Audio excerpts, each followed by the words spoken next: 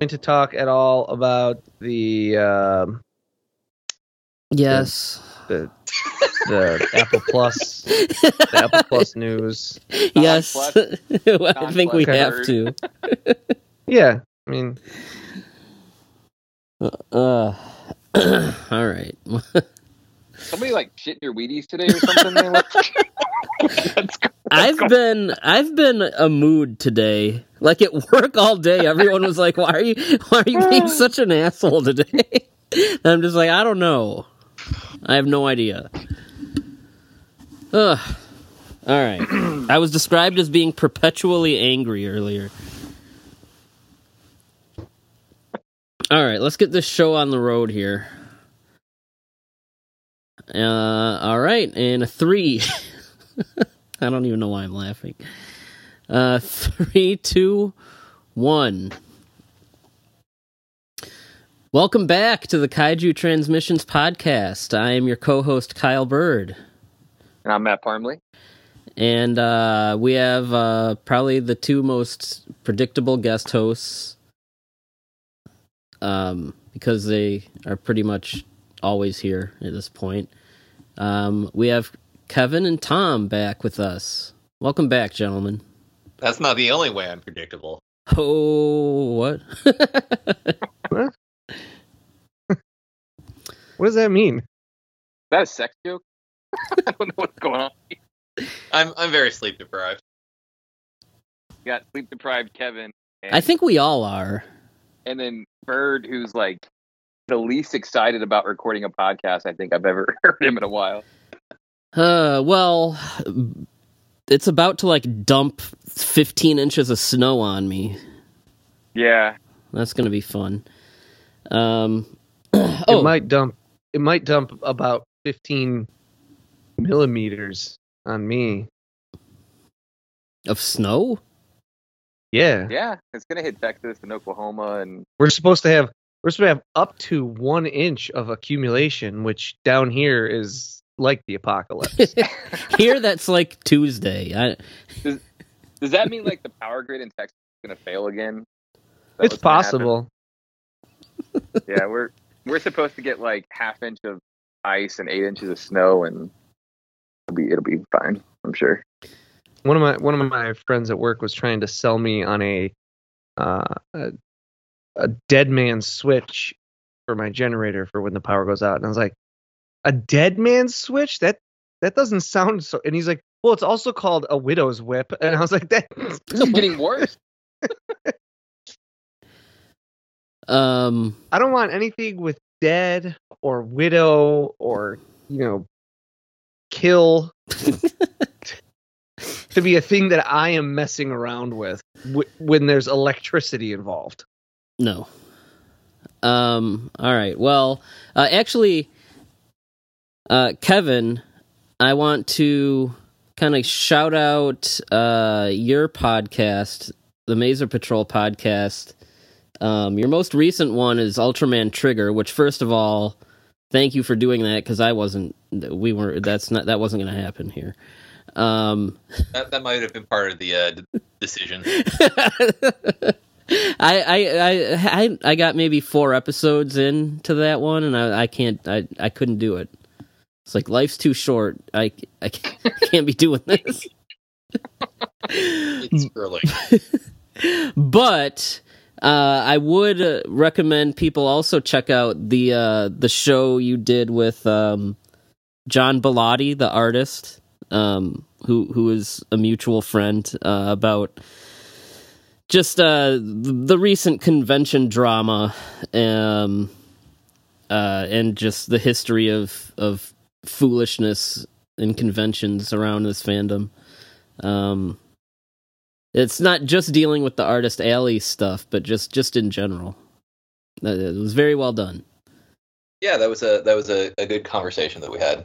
You guys didn't let either side off the hook either, which is what I liked. It was just a plea for everyone to just be normal.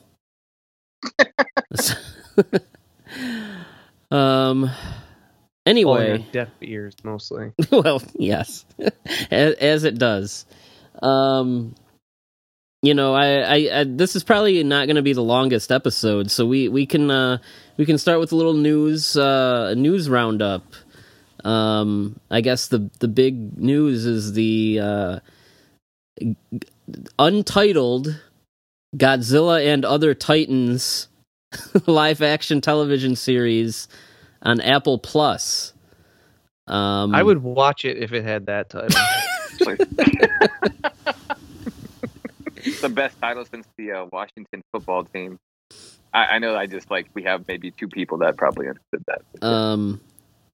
I think we started hearing rumblings of a MonsterVerse series probably shortly after Godzilla vs. Kong came out. And a lot of the fans were like, oh, they should do like an Agents of S.H.I.E.L.D. thing with Monarch. And the synopsis sounds a lot like King of the Monsters. It's like a family of people that, I don't know, have some sort of connection with Monarch, and they follow monsters around, essentially. I guess, I don't know, I saw people making a big deal out of the characters being Japanese, as if that's like proof that this is like gonna be great or something, but I don't know. And it takes place between 2014 and King of the Monsters, which is like the most boring time you can set this. Yeah. That's I mean, could it be fun? It could be. Sure, why not? Maybe, right? But like, I would just temper your expectations, right? Like, I hope it's fun and I hope it's good. I think either way, I'm expecting something that has, moments of monster action here and there, with maybe a final episode or two that has a lot of it. I could see it going either that way, and I think I'm not sure if that would be my preferred, of like a long form serialized story, or if I would rather have it. I think I would rather have like a mini monster of the week, like almost an Ultra Q type of thing. I think that would be really cool. That would if we found out that's what it was, that would give me my biggest hope. That would be like without Godzilla, though. It would be like a new monster every week. Well, these people. There's a whole roster of creatures in the MonsterVerse or whatever that seem like they have stories attached to them, and they don't have to. You can get with them, and they don't have to pay Toho an arm and a leg for those either.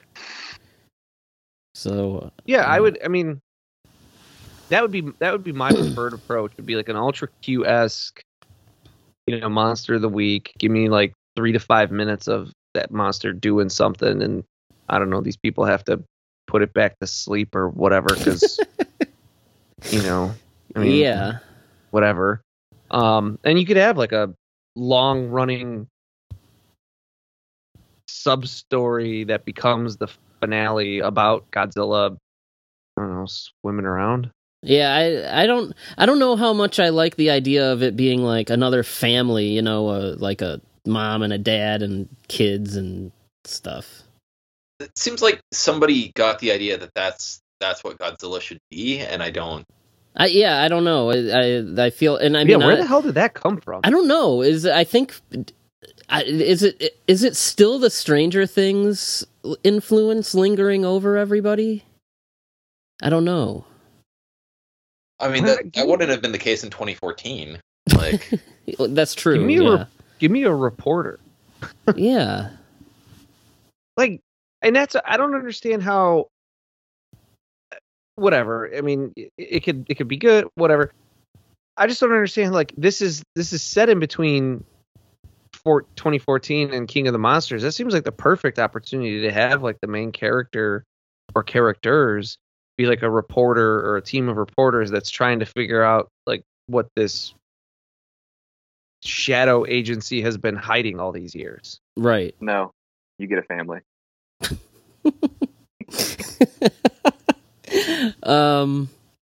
Interestingly, Warner Brothers is not involved.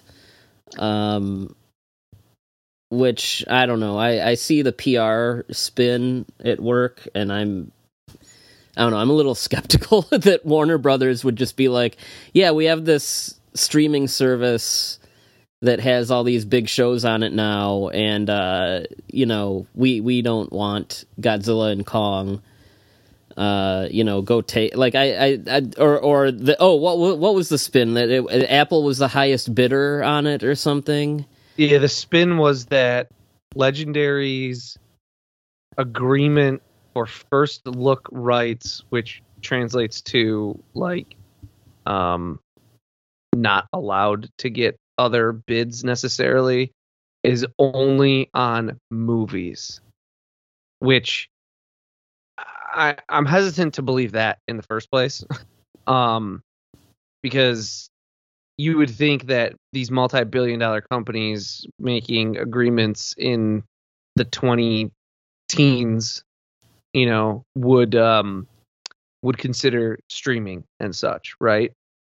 But the spin was like, oh, Legendary and Warner only have to cooperate on movies, and so Legendary was allowed to go out for bids, and Apple jumped at this because they want to beef up their platform, and that. I think it sounds more likely that Warner Brothers is about to slide King of the Monsters off of HBO Max. They are considering sliding some of their other Godzilla movies off. They are just like, yeah, we spent a lot of money on that, and it made us a little. Let's just like quietly kind of who cares step anymore? Away from it. And I'm not saying that it's necessarily them being like, oh, this thing is cancer or poison, get it away from us. I think it's just probably been more money than it's worth on return for them. If they were interested, it would be on Max. I mean, like the Dune television series that they're doing is going to Max. And that's a Legendary thing. I think if they were interested, they would have been like, yeah, sure, but. We have other things going on. I wonder how much of the drama from previously when the whole deal went down with the Max initially. Yeah. Yeah, I'm not sure how that was negotiated, and I don't know if maybe the Dune series was part. I think Dune is kind of what they're looking at now, and but yeah, I wonder if the Dune series was part of some negotiation there. I don't know. All I know is that it's going to be weird that we have movies made with Warner Brothers, a live action series made with Apple, and an animated series with Kong. Is it Powerhouse, Kevin, the Castlevania guys? I don't remember something the name like that. But and that's going to Netflix. Yeah, and that's on Netflix. Studio in Texas that calls itself Anime, and that's on Netflix. So that's like three. This franchise now has 3 home base like studios, which is which is crazy. And it's already a fragmented, nightmarish franchise, in its back catalog too. Yeah. But I don't know. We'll see. I hope it's good. Whether it's great or not, I'm sure people will act insane about it. How does that still keep happening? What? Right? In this day and age, where like if people are like, oh, I want to watch all the Marvel movies. All right, get yourself some Disney Plus and sit down for 35 hours. Oh, I want to watch all the, I don't know, Lord of the Rings is on HBO Max, right? I want to watch all the Lord of the Rings everything. Yeah, get yourself some tubs of popcorn and call in sick to work and throw on HBO Max. Oh, I want to watch all the Godzilla Lord movies. Of the Rings things on Amazon though. What's that? Maybe. I thought one of the Lord of the Rings was coming to Amazon or something. Oh, I don't know, but there's a series they're doing. Oh, I want to watch all the Godzilla movies. All right, well, get yourself some Crackle, some Netflix, get this some box HBO set. Max, yeah, get this out of Criterion, print Blu-ray. this box set.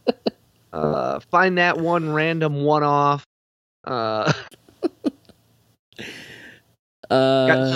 King Kong versus Godzilla, that's owned by Universal, right? Is that one going to be on like Peacock or something? It's just like the Hammer horror movies or oh god, yeah, Shockers. Hammer is a freaking madhouse to get those rights are everywhere.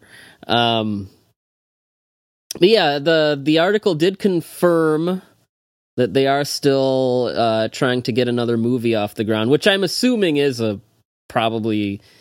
I could see that still being Warner Brothers involved in.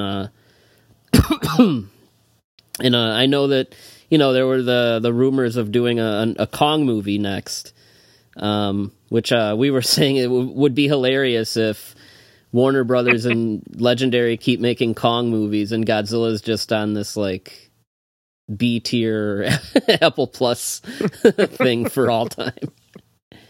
What I was surprised about was how many people were A hadn't heard of Apple Plus, and B were like, I'm not gonna watch it, or I'm not gonna. I was surprised how many people were like, I bet this only works on your iPhone.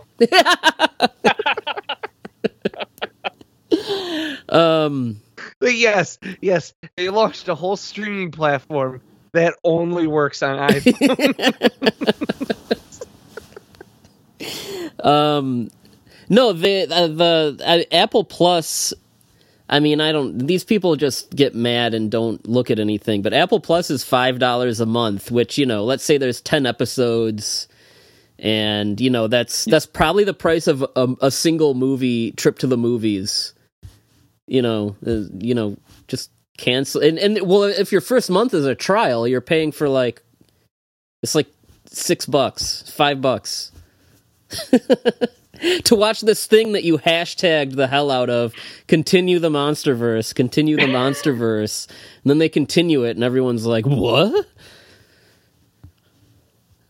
Not like that. Well, and that's another thing is, I mean, you just, you can, you can put off that new X Plus toy for a month. You'll be okay. Does it count as a continuation if it's an interquel, though? Oh, is that a word now? I have heard it used. Oh, well, an interquel. Yeah, it's not grammatically correct. It's just something that adds so much to the lore. Please don't give this fandom ideas, Tom. Just please. Give me a sweet behemoth arc. That's all I want. I will be happy. I'm going to be pumped if every episode, except for like maybe the last one, is just them being like, "Oh, what's Godzilla doing?" And like, "Oh, he's just swimming around," and like that's it. I personally am really happy to see Chris Black as showrunner, just because I associate his I'm sure he's done stuff that is like not campy schlock, but when I think of the things that he has done, it's like Xena and Enterprise and Reaper and kind of like stuff that doesn't take itself very seriously. And if it goes to the tone of one of those things, then I'll be down for that. And the other guys, he also worked on Mad Men, so that is quite the polar opposite. And then the other guy things. is a comic book guy that is really well liked. Yeah, Matt Fraction. Yeah. Hawkeye was a big hit recently, so he's on top of the world. Is Pacific Rim the Black coming back this year, or what? What's that? Where's Netflix never says when stuff is coming back. Yeah, that's true. Find out like a week beforehand. All right, let's talk about these rats.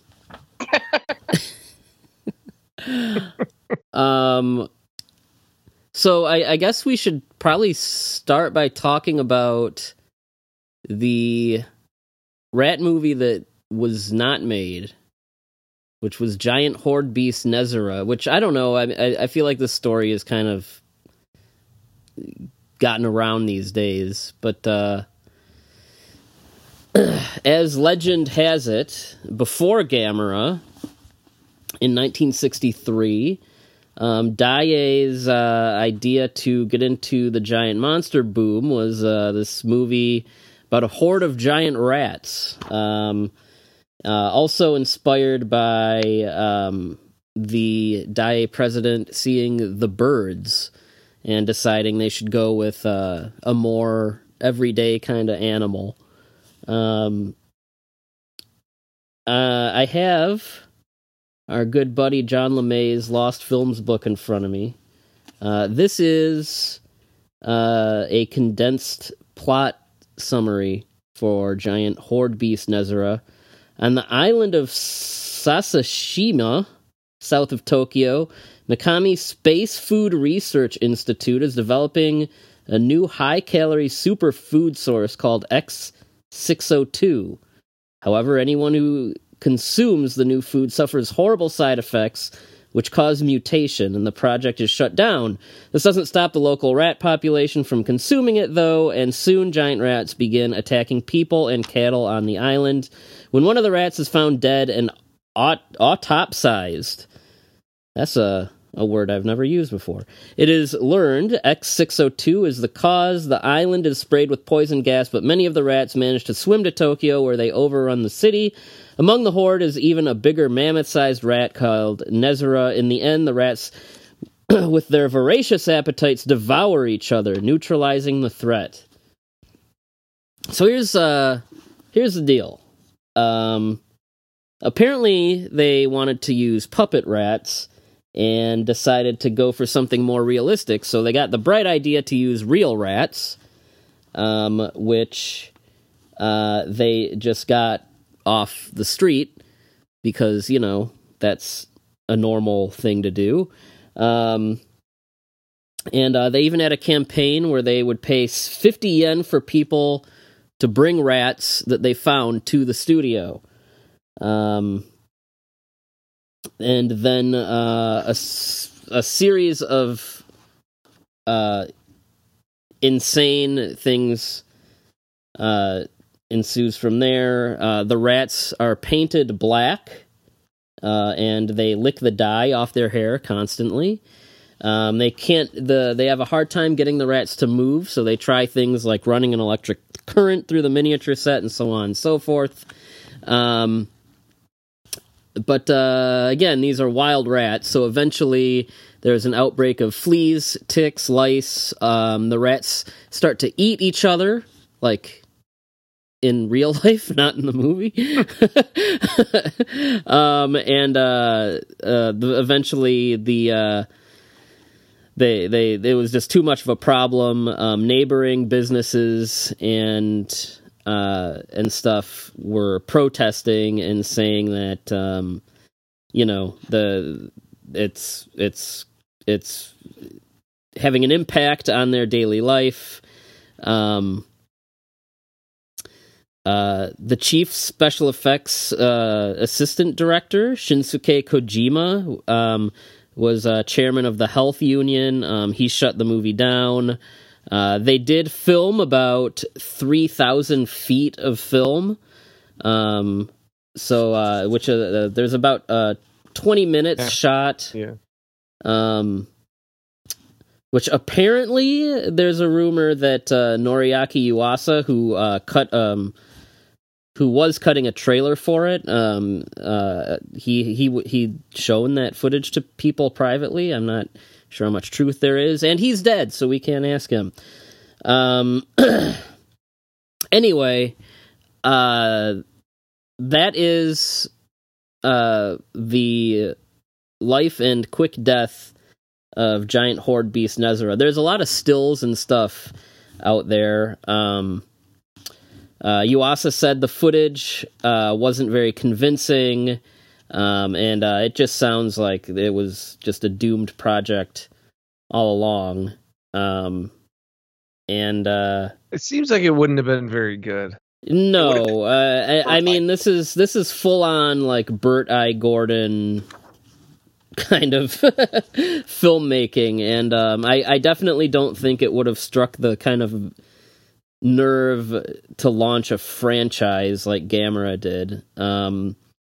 And allegedly, a lot of the miniatures and things that were built were used for Gamera. But yeah, there's a lot of stills. There's some pictures of the big puppet rat that's about 3 feet that you can find online. This is a pretty well-known story within the kaiju fandom at this point, but I left out the most grim detail, saving it for last, of course.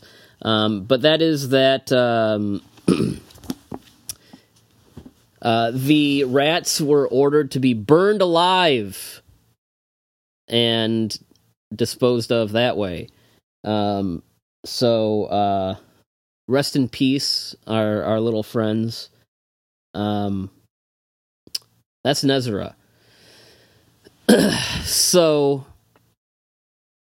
today we are talking about the recent movie Nezura 1964, which is a dramatic retelling of that story I just told you, and a completely unrelated movie, although people really like to insist that they're related, called Nezulla the Rat Monster from the early 2000s. Which of these is most appropriate to talk about first? Probably segue into 64 first. Okay. That's also the thing more people are going to care about. Okay. So Nezura 64 is directed by Hiroto Yokokawa from his company 3Y. He is following up the very bizarre Great Buddha arrival with this, and I don't think I need to really to break down the plot because it's pretty much what I just told you. There's some other little bits and pieces thrown in that I'm sure we can discuss. But I remember, this is going to be a sort of comedic retelling of this story. So I was looking forward to it. I really liked Great Buddha. And then this was, put out just recently on Blu-ray. So I was looking forward to checking this out. I guess I don't know. I guess we're moving at a pretty good pace here. So I'll just kind of give my takeaways first. It's a very short movie. I mean, some people could probably even call it a short film. It's under an hour. It's 54 minutes, which that's fine. I don't think that's really a problem. But I will say I think the movie is fine, but I really don't think it leaned into the craziness of that story the way that I would have hoped. Like Kevin said, this could have been like an Ed Wood kind of movie, but it plays a lot of this really straight-faced and matter-of-factly, and like a story this crazy should lean more into a more, I don't know if I want to say satirical, but it should really lean into the absurdity of the situation, and I didn't really feel like it quite did that. And it has some of the kind of low-budget, amateurish filmmaking that Great Buddha had, but Great Buddha just exceeds in originality in a way that makes it a little easier to overlook, where here it's like, I don't know, I guess a little more, it sticks out a little more. But I've been talking an awful lot, so I want to kind of let one of you guys chime in and take the discussion from here. I think it's a lot more of a coherent movie than Great Buddha Arrival. Yes. But it's not as ambitious. Like, it doesn't quite feel as, like, I don't know entirely what Great Buddha Arrival is going for, but it feels like it's kind of pulling on a lot of ponderous topics, whereas this feels more just kind of like a recap of the narrative with a little sprinkling of, subtext that we can go into here and there.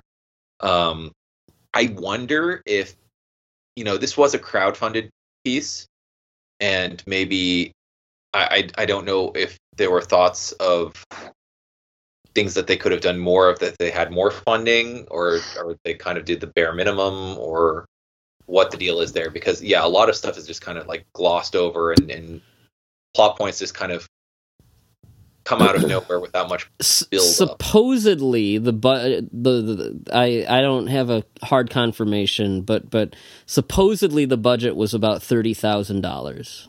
Mm-hmm. So, I mean, take that for what it is. A lot of these the performers in it are kind of veterans of the Gamera franchise, so I don't know how whether some of them would have been willing to, kind of just for funsies put in more time, or if they would, have kind of strict restrictions on their shooting hours or whatever. Yeah. So this movie comes to us on Blu-ray from SRS Cinemas. And I as the kids say, I stan SRS.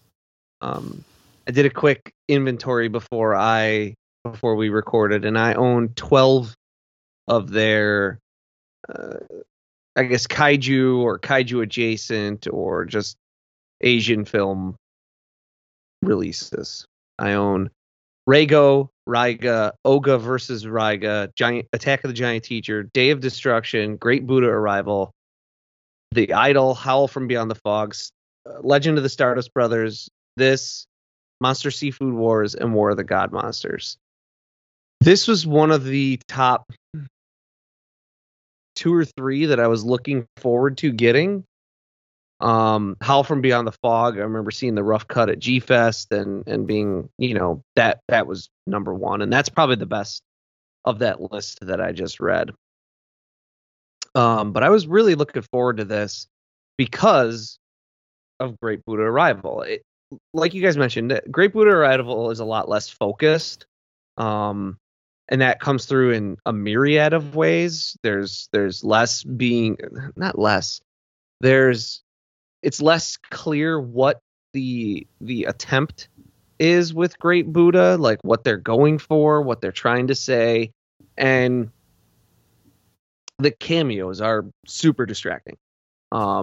It's that weird cameo vehicle, and this, has some named people popping up and things like that, but it doesn't have those weird moments where you're just like, oh, this is just a cameo to right. Throw another name into the movie, like.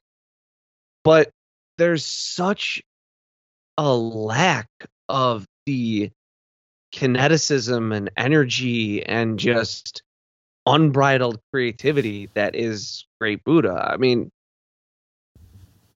when they announced this, I was like, it sounds super similar in concept to Great Buddha Arrival, with the lost movie kind of thing. Yeah, right. It's a meta sequel, reboot, prequel, all of the above to a movie that was lost. Or in this case, never made. In Great Buddha's case, was lost due to the fire bombings in World War II. But I mean, it's a super similar premise. But this one just, and it's weird. It feels like it was made by a different filmmaker. It does. It really does. And it's crazy too because Yokokawa also did the 2019 short Godzilla film for the Gemstone contest. That's like about Silent Spring, a guy. Yeah, it's about a guy accidentally, finding creating Hedera essentially. Yeah. And it's just a short. It's only 5 minutes long, and we can't understand any of the dialogue. But it still has that like weird, like atmosphere though. Like it has a weird atmosphere to it. And this lacks that. This is just so much more straightforward and so much more kind of boring. It's just a really reserved for the most part.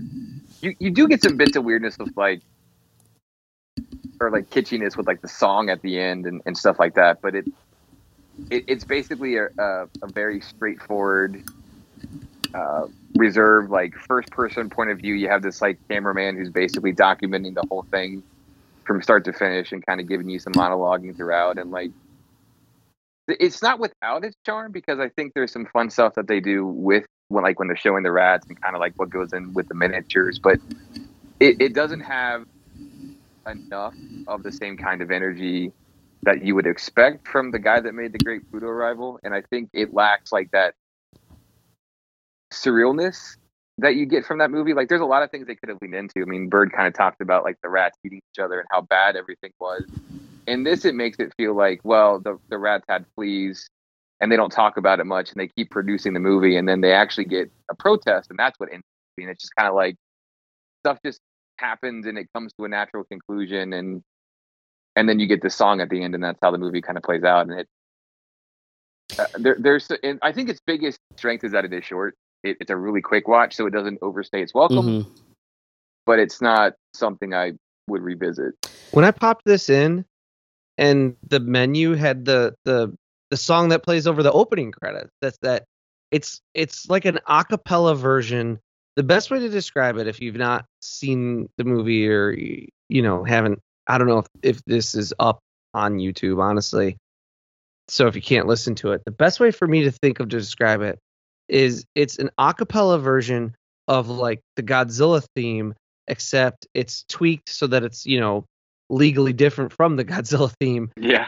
And they're chanting Nezura. And it's Nezura, Nezura, and like when that played on the menu when I popped this in, I was like, "Oh, we are in for another wild ride." and even the beginning of the movie starts with the guy lighting the box on fire, and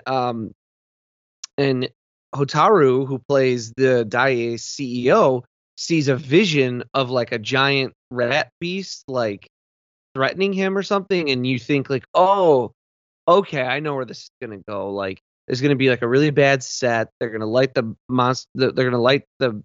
fake monster rats on fire and somehow create a monster rat. No.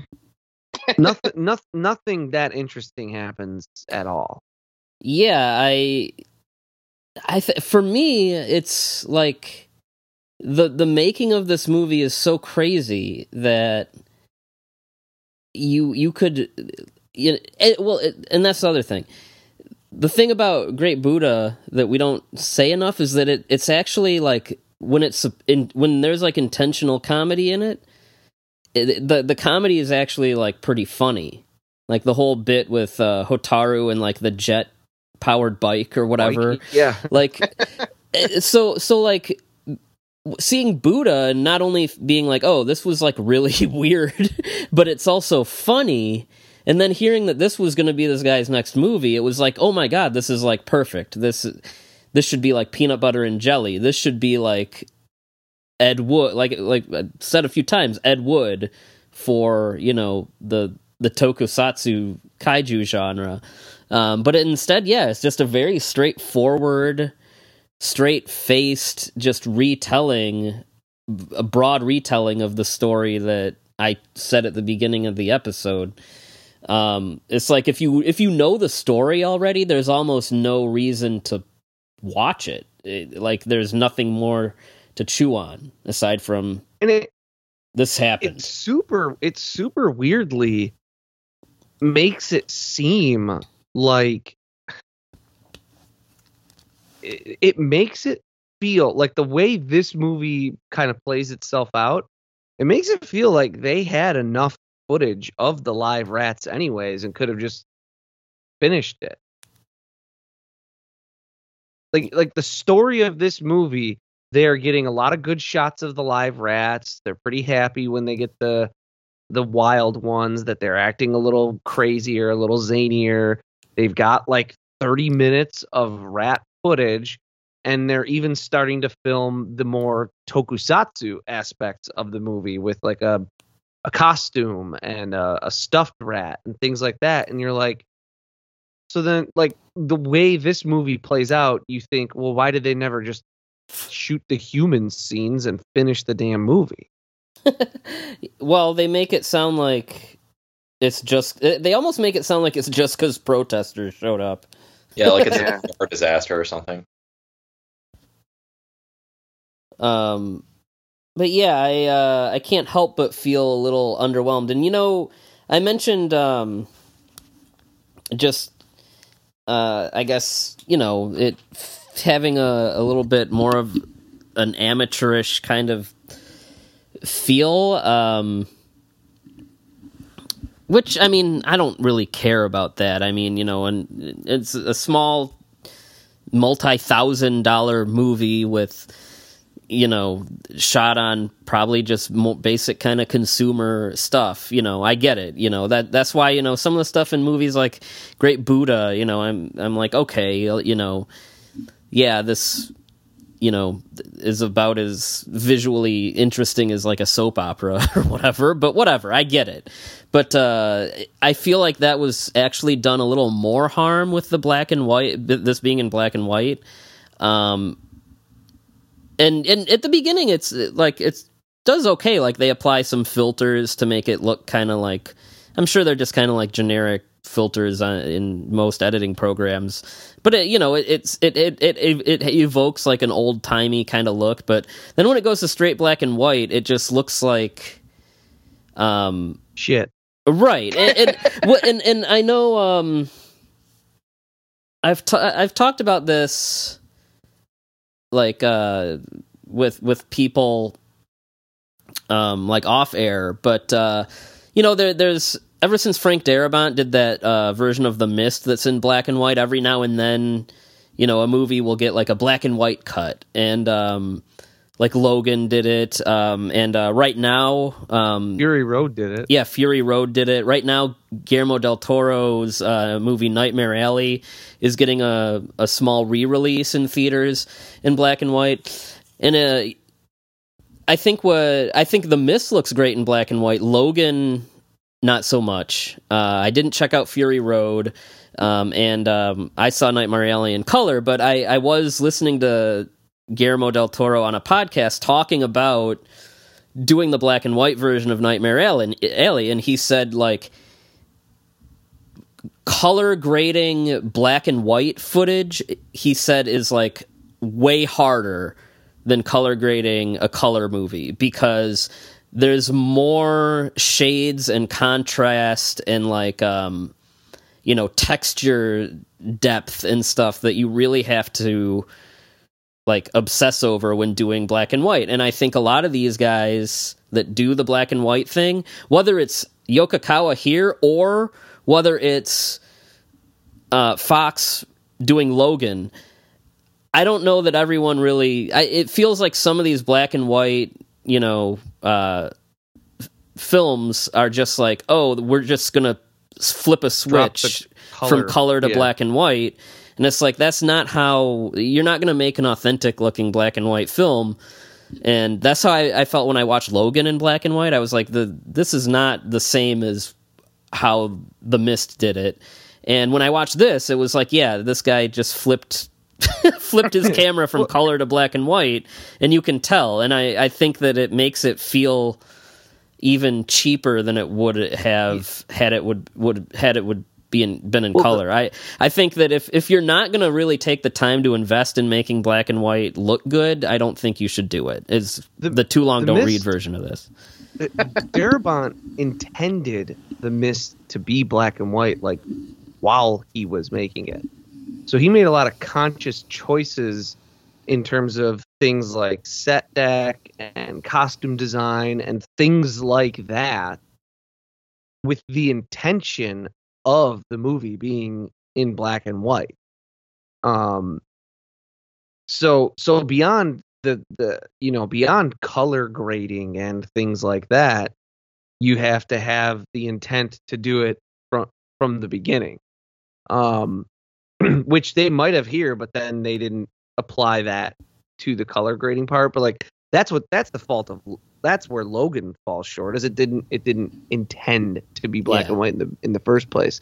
But beyond that, even, and I was glad that we were in our offline chat and our buddy Jared mentioned the term, because otherwise it would have just driven me crazy not knowing what to call it.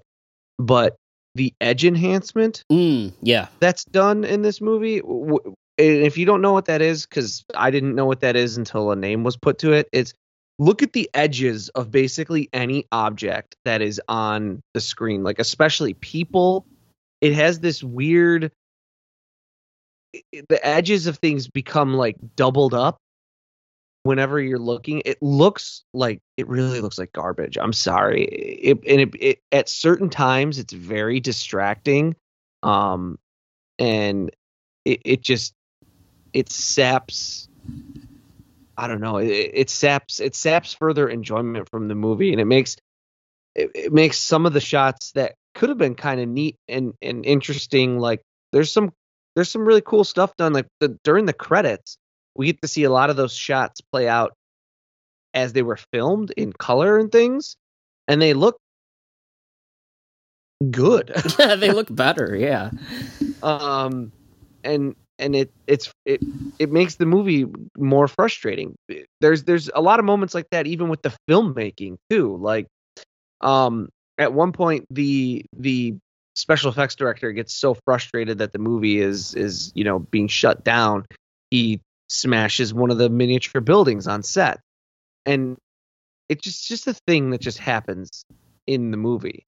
And then in the credits they show it as if it was filmed like in the style of a kaiju movie. Yeah, I don't know why they that should have been the take that they put in the movie. That's so much more interesting. And there's just things like that throughout this, like little moments, like the giant rat monster appearing in front of Otaru in the beginning, where you don't have to have a giant rat rampage, but if you kind of make it seem like there's this maybe specter of a giant rat kind of hanging over the production, and you just tease that along a little bit, just so that there's something happening in the background, there's all these moments and opportunities for this movie to go down a rabbit hole and chase its own tail and things like that. Like and I'm saying that as a positive thing, like the Great Buddha Arrival does. Like at one point, the Great Buddha Arrival just goes on like a 5 to 10 minute tangent with Buddhist monks chanting in a cemetery with gravestones and stuff, and it becomes like this weird David Lynch horror movie for a few minutes, and that's awesome. Yeah, I would rather see him make wild swings like that than to not. He teases them for like an instant or two here, and then just drops them, and it's weird. The whole thing is just weird. It's not long enough to be irritating or aggravating or boring, but it's just also not engaging enough to be good or enjoyable. It sits in a weird nebulous sort of zone, and even in terms of like the SRS releases, it's not even one where I'd like. It's not like a Konga TNT or a Raiga versus Oga, where I say, if you buy it, I've warned you. It's your fault. And it's also not like a Howl from Beyond the Fog, where you're like, everyone should be friggin' buying this. It's in that weird nebulous sort of zone with like Attack of the Giant Teacher, or I don't know, maybe like War of the God Monsters, where you're like, if you're really interested and you want to support like a small little Monster Seafood Wars,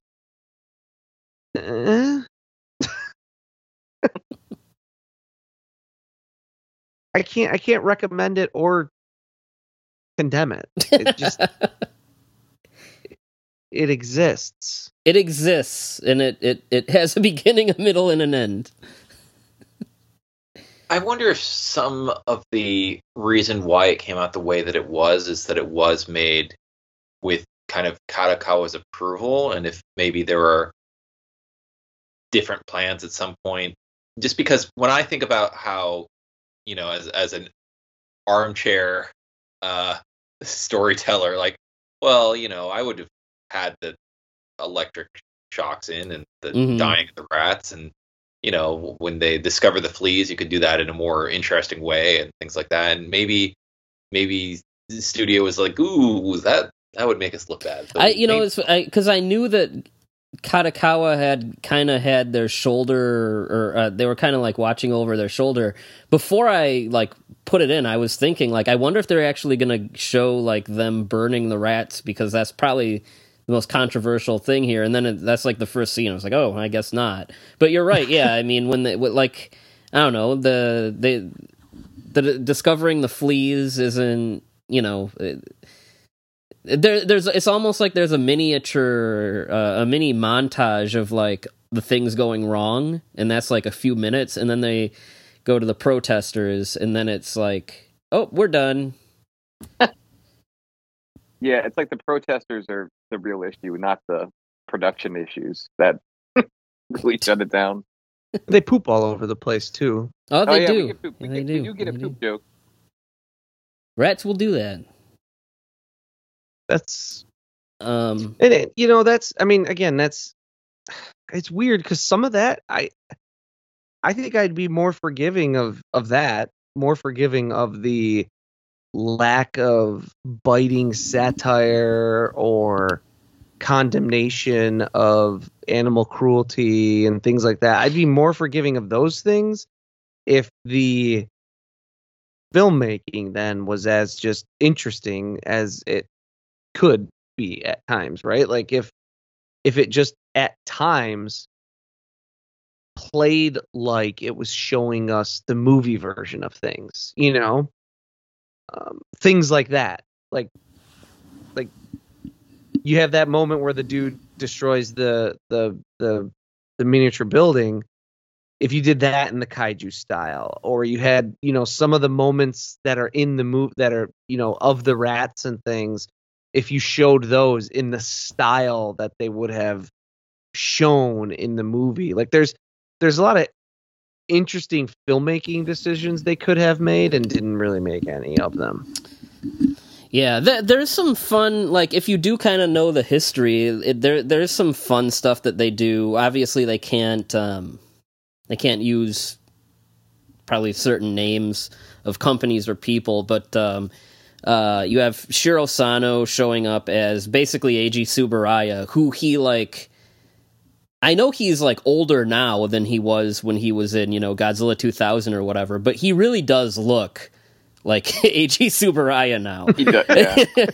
He looks exactly like him. And then Ben Furuya, who, people know he's in the Ultraman suit, and then he played one of the team members in Ultra 7. He's there as Hajime Tsuburaya, and they I think it's the other way around. Is it? Furuya is way older than Sano. Sano looks older. Maybe it is. Well, if it is, they fucked that up too.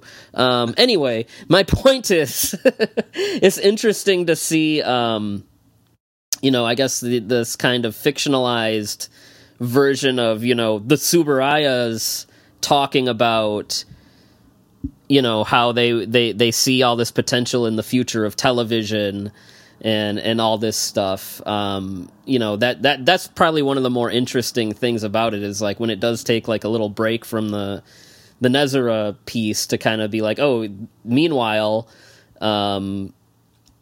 Tsuburaya and his son are talking about forming a production company, and this new show, Miracle Q, Ultra Q, obviously, but I found that stuff to be more interesting than a lot of the story, because the other stuff is just the story we all know. Yeah. And there's kind of a little bit of a meta thing that's going on there, as they're talking about like the death of cinema as they're coming in with their new television series, and this, I think, the same narrative that we're kind of getting right now of like, oh, we're just not going to be movie theaters anymore in the future, and so on and so forth. Yeah, which I think this movie was before COVID, but I mean, even before COVID, I mean, everyone knew streaming is, you know, that's where most stuff is gonna be seen. COVID just kind of like pressed the fast forward button on it. Yeah, and in the same sequence, Mako Fumiaki, she plays a protester that's shutting down Nezulla, but she kind of is giving this impassioned plea of like, I love Daiei movies. I want to see Daiei make good movies again in the future, and I feel like that's also kind of like some commentary. Well, Daiei has stopped and started many times. She's the she was the alien superhero lady in Super Monster, right? Yeah. She looks like almost exactly the same.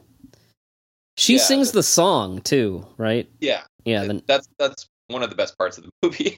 She was a wrestler, wasn't she? Isn't that like what she's famous for? Yeah. We also have the guy that played the kid in the original Gamera. He shows up in this as well as the special effects director. The model maker, right? Like he's making the suit. The kid. What's that kid's name? I only know him as what was it? I only know him as Kenny. I don't know. Toshio, right? Yeah, that's right. Yeah, Toshio. Toshio. The kid, he's in here. He was in Buddha too, wasn't he? He plays the model maker. Yeah. He was in Buddha as the guy that tells the story about the Buddha catching him also. But yeah, he's the guy that Yoshiro Uchida. Yeah, he's the model maker. And I do kind of, it was fun, like that like little second he had where he's like, they're trying to come up with monsters and he's like, how about this giraffe thing and this elephant thing, and that's like a moment where the movie comes to life. Yeah, stuff like that. There's little bits of it there that seem to kind of have little sparks. Norman England pops up in the background. Yep, Norman is I guess Schmidt. one of the he's one of the Western actors, and he has the giant rat. And then the giant Nezura was a mocap played by Akira Ohashi, who he was Gamera in Gamera 2, he was Iris in Gamera 3, he was King Ghidorah in GMK, and he did some work in Zerum, so he's kind of been around a little bit too. Some stunt work in Megaguirus also. Yeah. So yeah, the list of cameos is not nearly as long or distracting as Buddha, because Buddha, there's a couple that leave them in there. They're there for a reason, and then there's a lot of them that are just like, now we gotta go to this guy, who's sitting in his house. Yeah, that's one of the things that I'd say this has an advantage of over Buddha. But overall, I mean, I don't know, it's not bad enough that I would say, oh, this is like a sophomore slump or whatever. I hope that I don't know. I feel like it didn't quite just conceptually this movie is perfect, but it just leaves a lot to be desired. I just don't think it leans into its premise or its potential enough at the end of the day. The actress was in Gamera the Brave as a little girl also. Oh, okay. So it's a Gamera homage the whole way through. Which people do ask about. Oh, well, is there a Gamera nod? And yes, there is, but one of the better creative things in the movie. Yeah. Oh yeah. The Gamera nod though is also I don't know. I liked that it's not a turtle. You know, I mean, that's just so... That would have been so obvious if it ended with, a guy seeing a turtle. Or the often repeated, I guess, lore of, being in a plane and imagining a flying turtle, I like that they didn't do either of those things. Lore? Did you say lore? I did say lore, yeah. Gamera's official origin story is the ripoff of Godzilla's official origin story.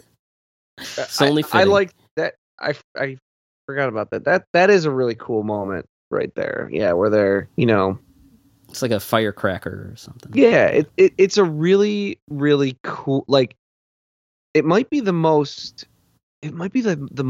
earnest moment in the entire movie. Where you got Yukojiro Hotaru as the CEO of Daiei, kind of trying to put on a brave face and keep spirits high after Nezura has failed.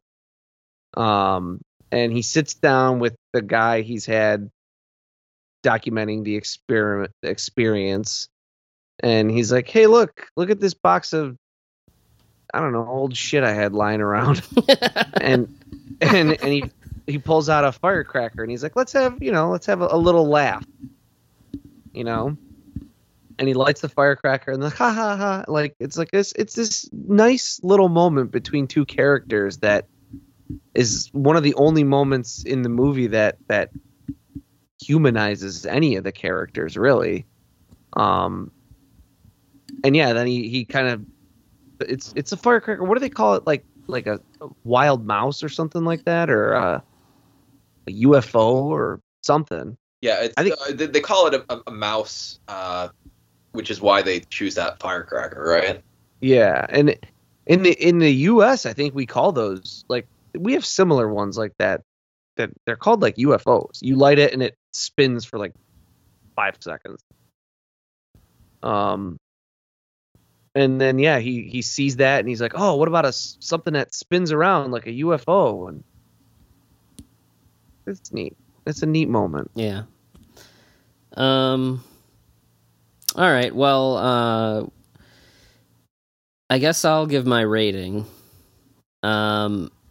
This is one of those weird ones where it's like, I wish we could, I don't know, we could like break down the decimals more or something. Cause like, I don't feel like it's bad enough for me to give it a 2.5, but it's not like good enough for me to give it a 3. But I'll round up and give it a 3, just because a 3 to me also is very representative of like, this is just average, kind of in one ear, out the other. It's fine, but I don't hate myself for watching it. I'm not over the moon about it. It just kind of took time and space and distracted me moderately successfully, and so I would give it a 3. So I don't know. That's where I am. I'm kind of with you in that, because I think about, like, if I could give it like a 2.8 or something, or a 2.9. Yeah, like, I think about all these SRS movies that I own, and they're hit and miss, right? Obviously, I like this more than Monster Seafood Wars, which I gave a 2.5. But that is a movie that I would probably like more if it were like this one, and weren't. That movie's way too long for what it is and what it does. The brevity of this movie is refreshing. But I don't like this as much as Attack of the Giant Teacher, which I give a 3. There's nothing in this that's as delightful as the moment in Attack of the Giant Teacher where he's like, "I brought my lawyer too," and they have a wrestling match. That part's great, yeah. There's nothing in here that's as delightful as that to me. But no, ultimately, I was honestly a little bit disappointed. Maybe 10 years from now, I'll rewatch it or something and feel slightly better about it. But I'm at that 2.5. There's nothing super interesting happening here. Buddha's it's a tough act to follow, and yeah. I don't hate myself for watching it. I don't even hate myself for buying it because hey, this is a small, independent filmmaker just trying to do some things. Yeah, no, I like Yokokawa. I'm still gonna buy stuff from SRS. His next movie already sounds freaking crazy. So it's a ghost cat musical with effects by Daisuke Sato from Howl Beyond the Fog. So yeah, I mean, I'm down. I don't need anything. I'm sold already. I'm still like the fact that I was so like of this and like I'm still sold on that. Like, that's a good thing. But so yeah, I just got to be true to myself. I'm at a 2.5. Yeah, I like it a little less than Bird, but it's kind of meh. It took up space, and I'm not sure I'm happy about it, and that I watched it. But like, it's not aggressively bad or anything. I think the brevity, it's short enough to where like you watch it and you're like, oh, that was what it was essentially. And so I'm at a 2.5. For all the reasons you guys have already mentioned. Did anyone watch this guy's octopus short? Was that released? I know that it exists, but I don't know, and I know that it showed it in some places in Japan, but I don't know that I know a way to see it. I'd love to, but there's a 12-minute short on YouTube. All right, we'll have to let's table this for the Facebook chat after we record. I like how it seems like he's kind of carved out a filmography that is kind of about movies in a lot of ways. So I'm curious to see if that continues to be a trend or if he kind of diverges and does more. Well, is this Ghost Cat thing? Is that have anything to do with I mean, the Daiei had their whole like Ghost Cat series, and they don't make them anymore. So I kind of wonder if that's one of those similar kind of, and it's a musical, and musicals are another thing that used to be a huge staple of the film industry, and it's kind of like petered out. So I wonder if this kind of throwback is going to be meta like that. Mm-hmm. Yeah. Kevin, what's your rating?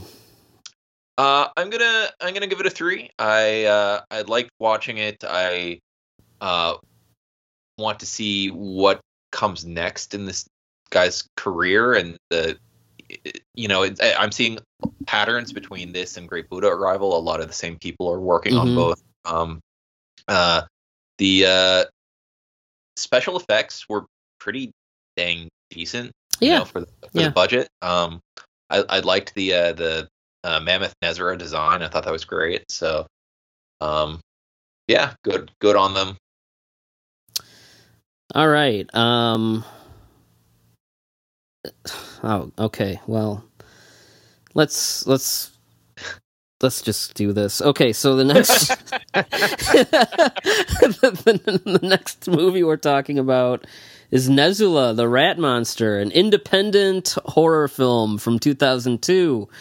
Whoa. You said this is a horror movie? It's allegedly it's a movie.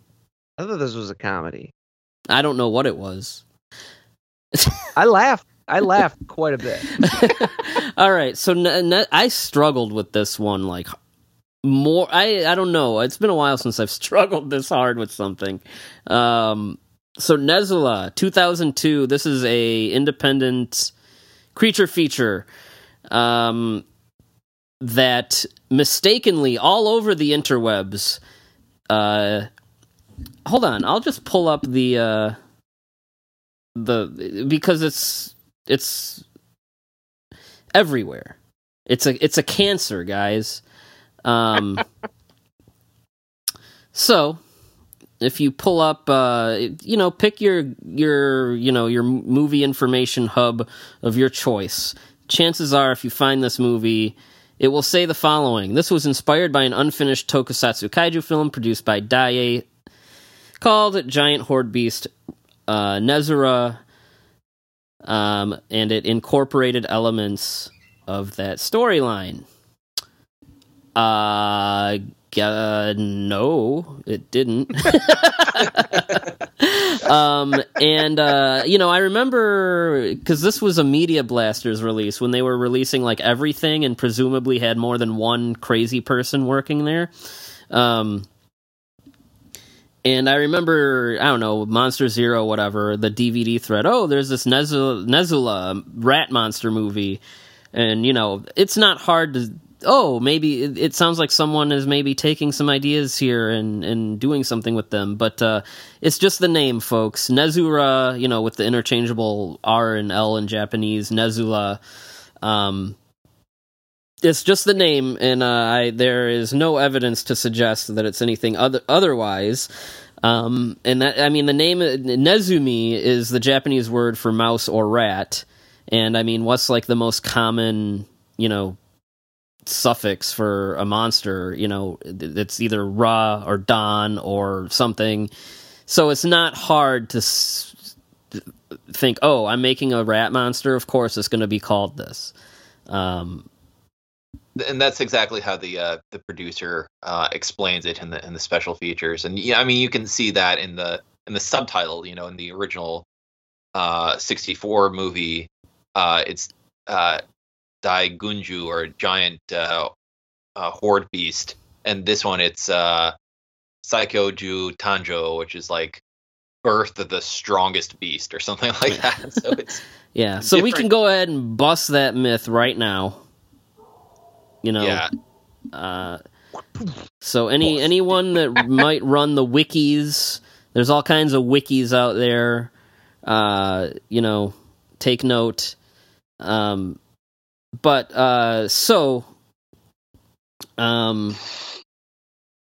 I'd never seen this movie. I remember when it came out, and I immediately lost interest when I heard, it has nothing to do with the old Daiei movie, and also it's not very good. And I was like, okay, well... and then Kevin was like, we should talk about this instead of just ending the podcast peacefully. And so I was like, okay, I guess, fate would have it that I have to watch this thing at some point. So who wants to give us the plot breakdown for Nezulla the Rat Monster? I refuse. All right, I can bite that bullet. So basically, there is a plague that is going around this city in Japan. Hence, you have a bunch of scenes at a hospital where an actor who's been in Kurosawa movies treats patients in scenes that are basically unrelated to the rest of the film.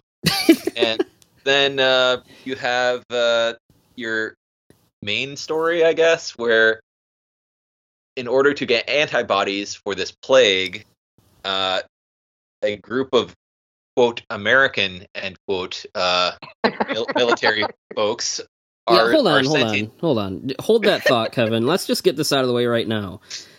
So, one of the groups of characters are American military people, okay?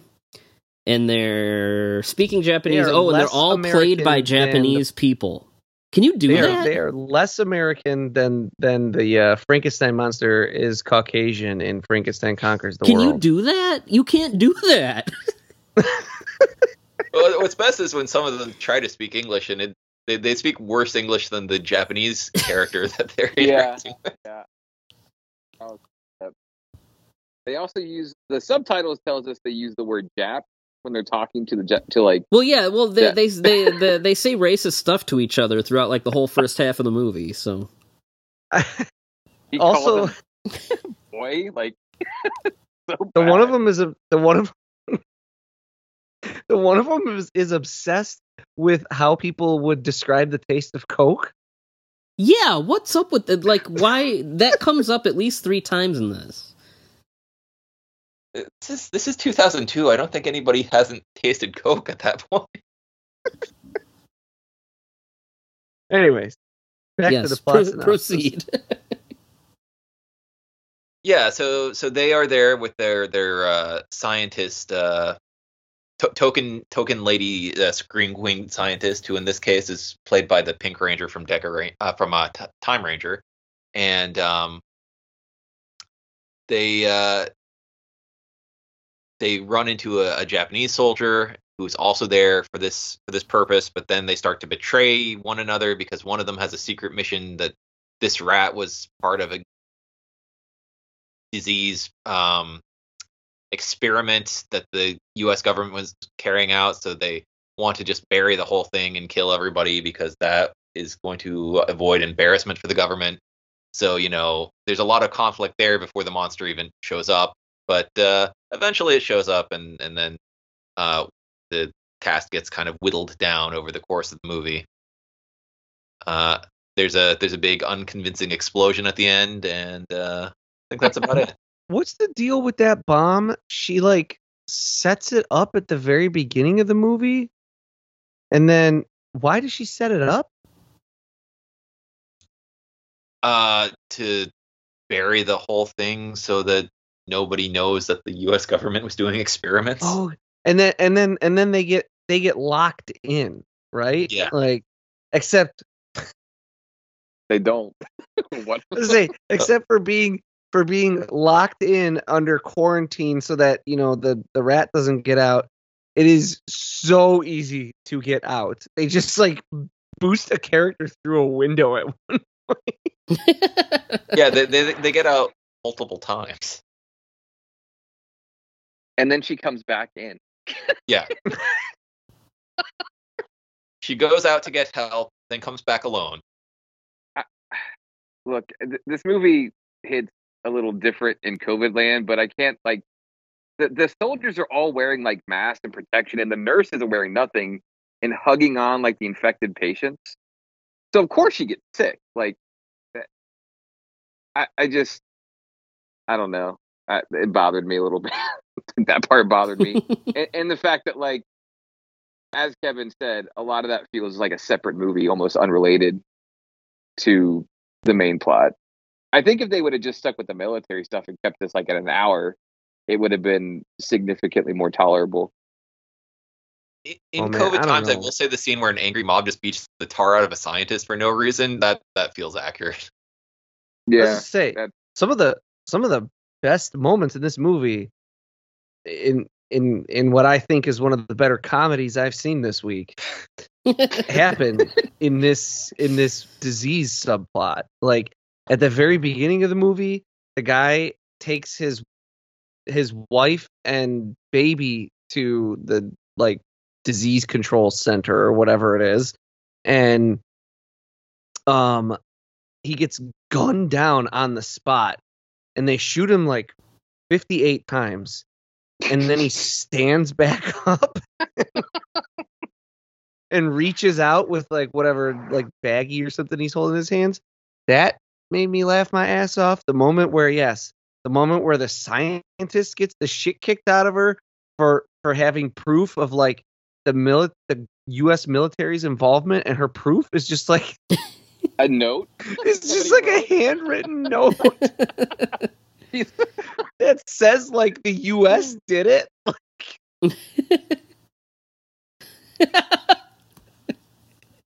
It's incredible. It's so bad. I laughed at the part where they all start drop kicking the one scientist guy or whatever. The girl. Yeah. Was it a nurse or something? She gets sucker punched in the face and falls to the ground, and then an angry mob just curb stomps it's her. The girl. Bird, it's the part where girl. the girl shows up and she says, "I've got proof." That was the same part. Oh, yeah, because they do a close up on her hand, right? Yeah.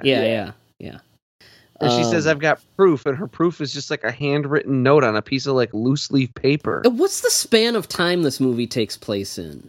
2 hours. Okay. Because it's hilarious. Like the two got the American and the Japanese guy that get like locked in that room together. Like they become like best friends. Just from being locked in a room for like a couple hours, like these guys that hate each other. Like the movie is acting like they've been there for months, but it's almost like you've more than one TV show or movie has made this joke, but it's like a group of characters get stranded in a room, and then like there's like a fade out and it fades in on them acting like savages, and someone's like, wait, we've only been here for 2 hours. That's what it felt like. The one guy's having like a heart-to-heart with them about 9/11. Well, his wife got buried at the Pentagon, remember? And yeah. In the 9/11 attack. They never found her body.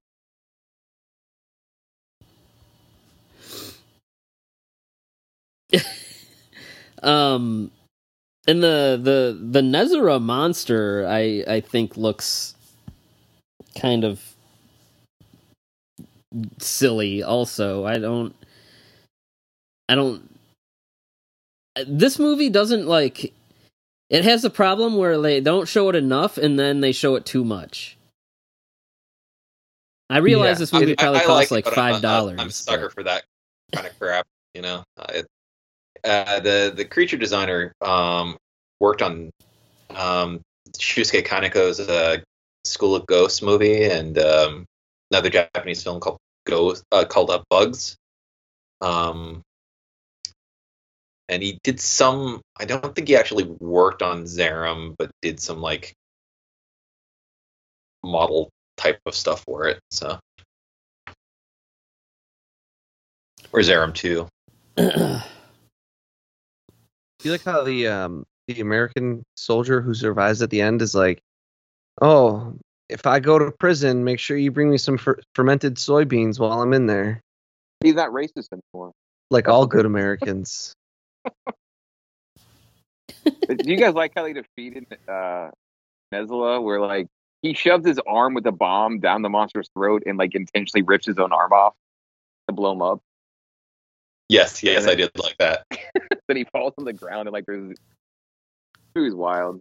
What's the deal with the explosives lady who's constantly like trying to lure people to their death at the hands of the rat monster? Her name is Jenny. Get it right, Tom.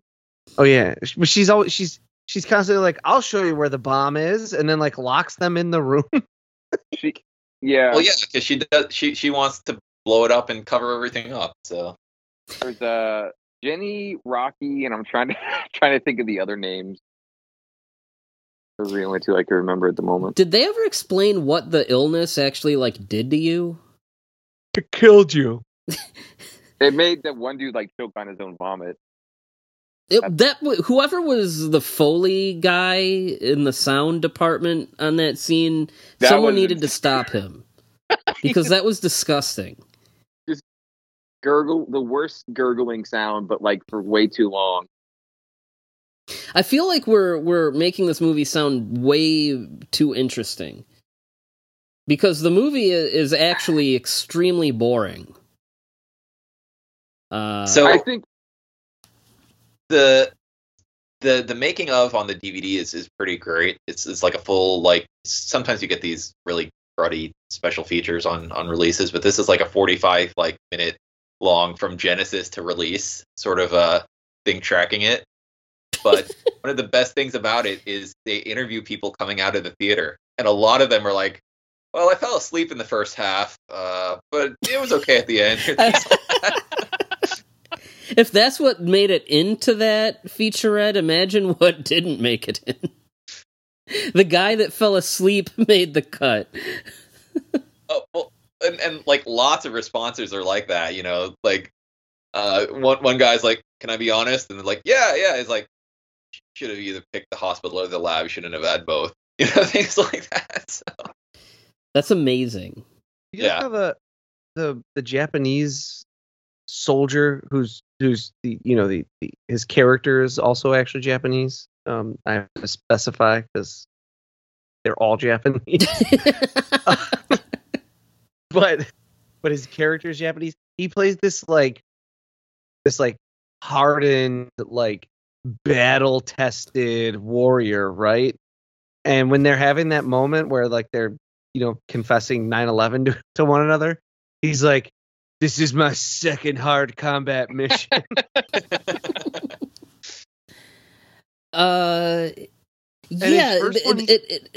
You know what's interesting about that is not only like the guy, like this big 9/11 trauma thing, but also like there's the part where like the nurse is dying and the doctor's like, "I love you, I just never said anything before," and it's like the movie tries to be like really heavy, but it's like in the dumbest.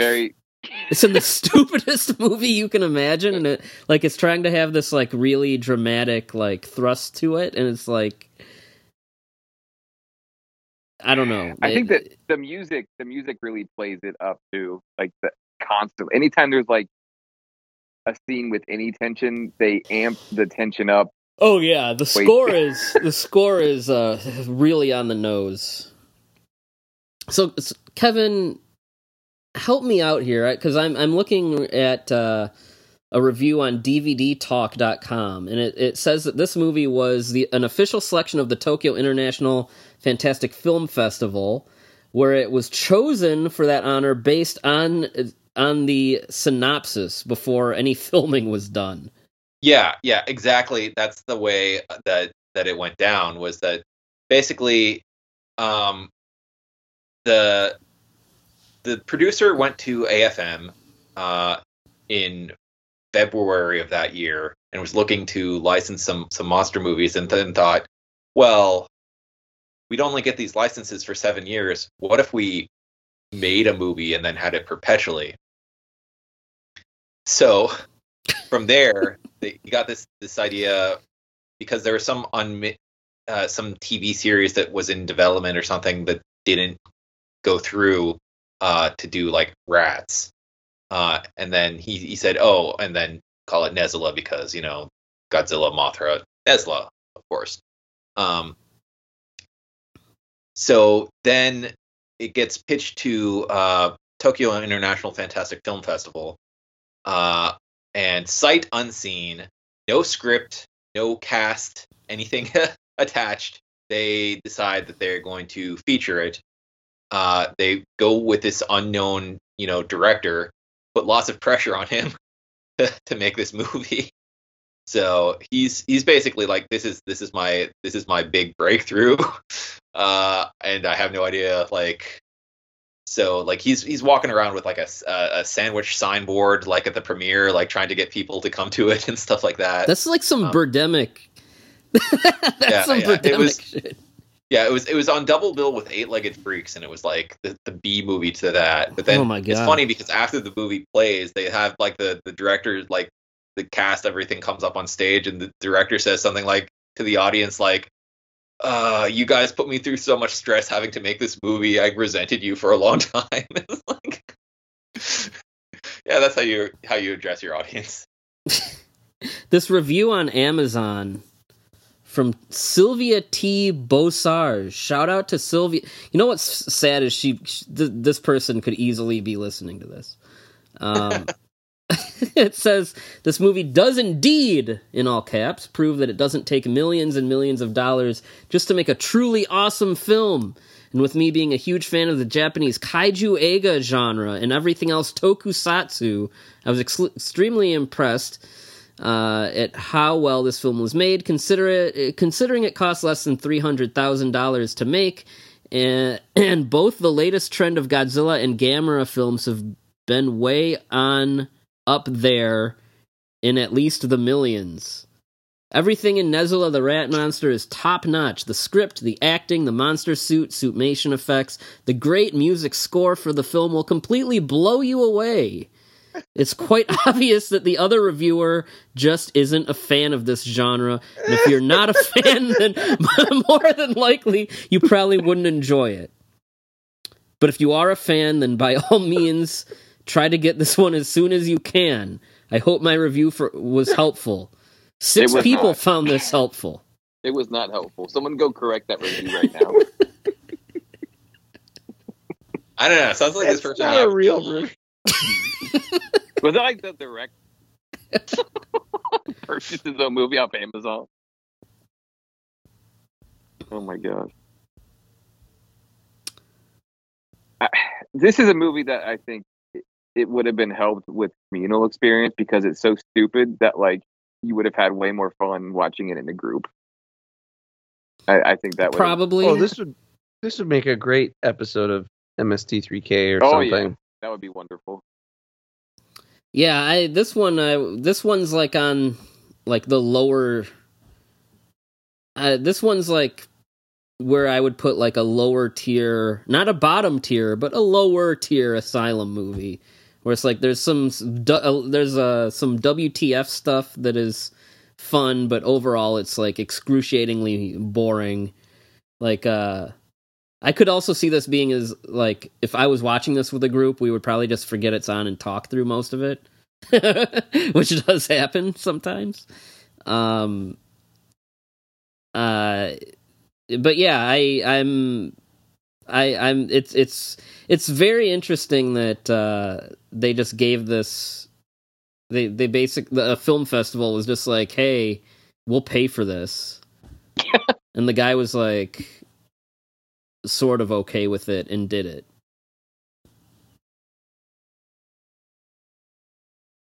Does anyone know? Okay, when they're having their discussion, those two guys, and they're becoming best buds, he says that his team was killed by the sarin. I assume he's talking about the sarin gas attack. Yeah. Okay. Subway attack or whatever. Oh yeah, okay.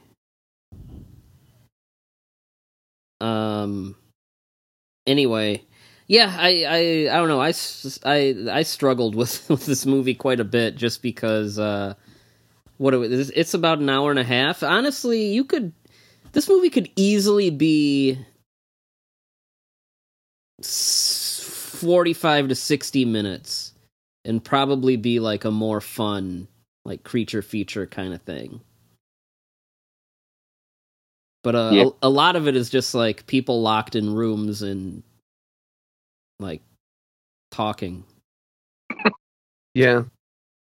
It's yeah. I say keep the hospital, cut down on all the scenes in the bunker, whatever the hell it is. I don't know where they are.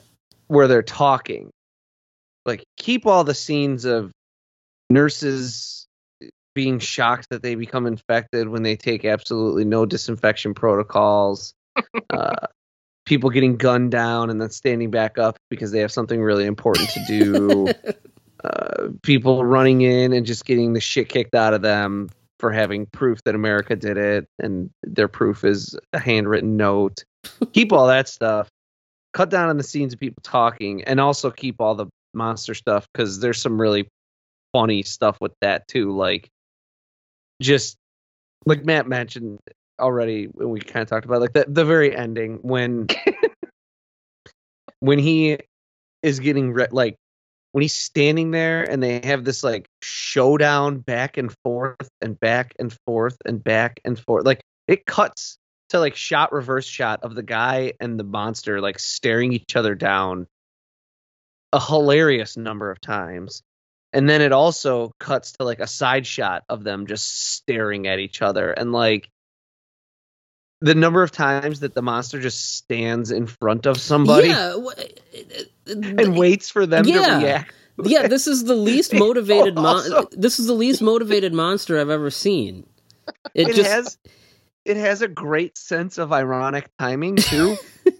The part where that Jenny like thinks it's dead and she's talking to them and it stands up behind her and they're like, "Oh, Jenny, let's be friends," or whatever. And she's like, "No, screw you guys." And they're like, "No, come on, let's be friends." And she's like, "No, I don't want to be friends." Whatever the dialogue is. And it waits until they say, "Oh, by the way, you might want to turn around," and she's like, "It's right behind me, isn't it?" No, there's multiple times where this monster is just standing there like a doofus and like watching people talk or like and it's like, what are you doing? You're supposed to kill people. Yes, keep all that and just jettison like most of the stuff of people sitting around in the biohazard area talking to each other, but keep everything where the one dude is asking everyone how they describe the taste of Coke. That happens a lot in this. That's not even like a normal question. I don't... No, it's not. How would you describe the taste of Coke? Like, why? Why do you need to know that? Yeah, I don't understand. Well, he does say he has a reason for asking the question. It's a really racist reason. He says, because you people eat a lot of food that tastes like shit.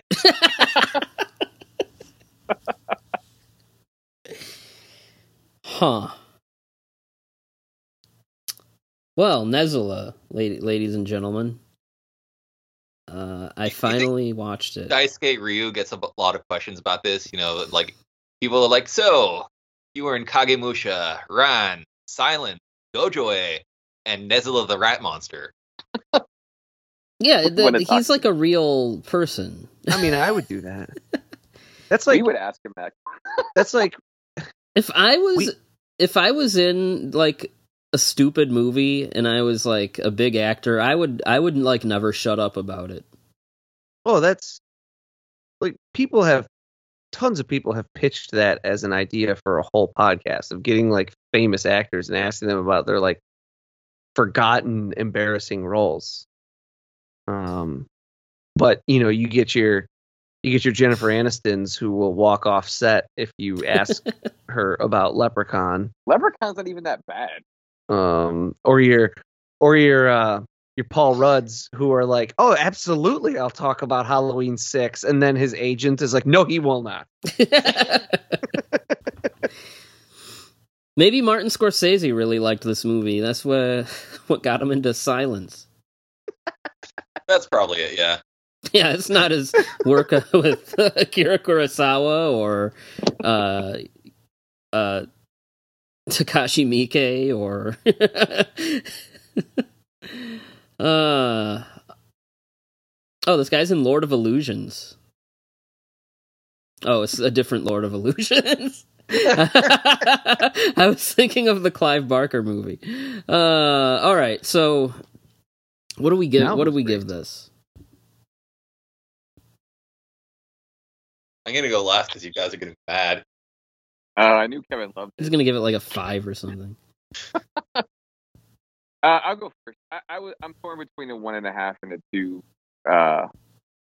Notes that prove the U.S. government created a rat monster. I'm going on my negative scale on this one. I laughed a bunch. Like, and yes, there are boring parts and everything, but I was entertained. It's not something I'd go back to often. And I would prefer to have this is the kind of movie that is like the perfect MST or one of those kinds of things, because there are enough lulls where you can make jokes and then also let the movie be the joke on its own with some of the more action-y points. I'm going -3, which means I was entertained. It's almost so bad that it's really good. I'm gonna come in with a 1. Just because the WTF moments that we all talked about are really amusing. So it earns that 1, just for the WTF factor. But just too much of this movie was like just it was killing me after a while. Just a lot of walking and talking and walking and talking, and I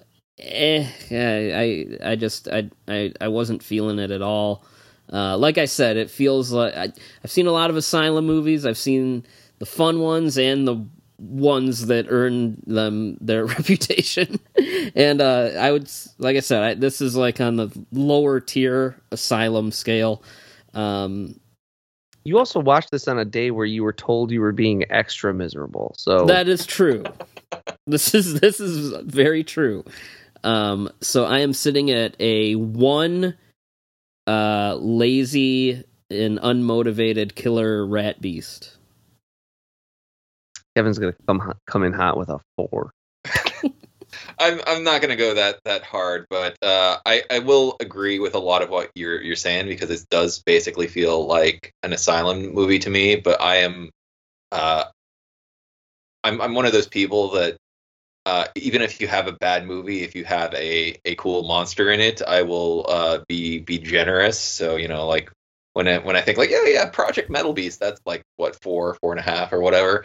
So in this case, I will. I'm between a 2 and a 2.5. It's definitely not one that I will watch often, but I will think fondly of those scenes where the monster is on screen, and I love that design, and I would buy a vinyl figure of it. Anyone who's interested in making one. Yeah, I will agree with Kevin. Like, if you're gonna be a bad movie like this, show the monster a lot. Like, no one's taking you seriously anyway. Yeah, well, that's the thing. This movie wants people to take it seriously with the well, with the I love maybe you. It does, and that's what makes me. That's why I was so enchanted by it, because it fails so miserably. Oh, actually, Daisuke Ryu got fired from Silence because he got stopped by immigration in Taiwan, and he was hammered, and he didn't have his entry form was incomplete.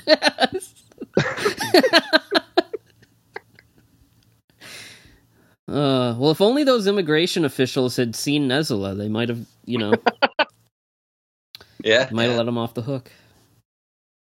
What a tragedy! He loses his nurse and this. I'm gonna come in with the hot take and say I'd rather watch Nezulla than Nezura. No, I'm not doing that. Not going there. All right, well that's it. I guess we're done here. We're back though.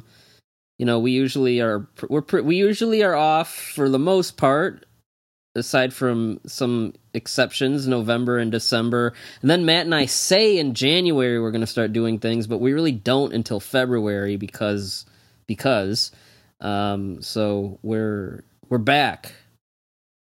Yeah. And so you'll be hearing from us more frequently. Matt's episode of Final Forum is going to be the next one. That is your Dragon Ball podcast, right?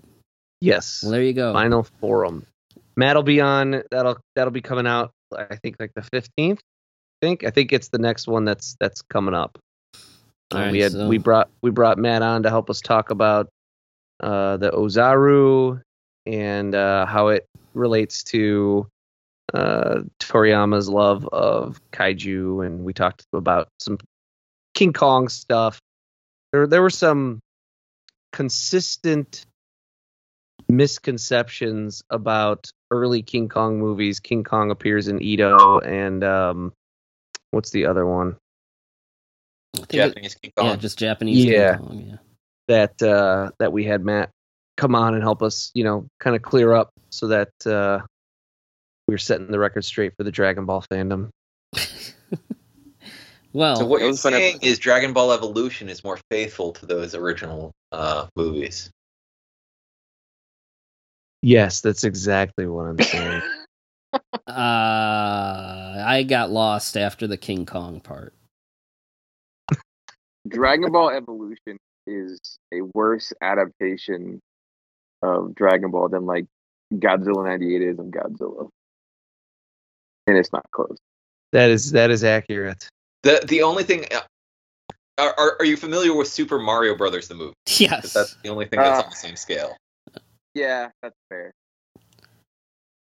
Yes, it is on that same scale of it's mind blowing how they got that from How the did that source material. Yeah.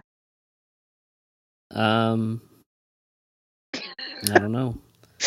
Isn't the producer, the Kung Fu Hustle guy, isn't Stephen Chow? Isn't he like wasn't he involved in that? Maybe. I mean, he was involved in name. I don't know that he actually did anything. It might be one of those things. It was one of those movies that was so like languishing in what do they call that? Development hell. Yeah. Development hell. Oh my God, my brain couldn't think of that. Where he probably did like an early story treatment or something, and they just kept his name on there as an executive producer or whatever. Yeah. Dragon Ball Evolution. The rating on Letterboxd is 0.8. 0.8. All right. Well, I don't think anyone listening here cares anymore. So they might. Let's wrap this up and show mercy to our listeners and thank them for being so kind. And check us out on the interwebs. And we'll be back soon. Adios. Bye. Thank you for listening to the Kaiju Transmissions podcast. Please take a moment to rate and review us on iTunes, Podbean, and Stitcher. Make sure to subscribe for all the latest episodes. You can also check us out on Twitter at KT_podcast. You can check us out on Instagram and Facebook at Kaiju Transmissions. And you can email us at kaijutransmissions@gmail.com if you have any questions or comments. And we will see you next time.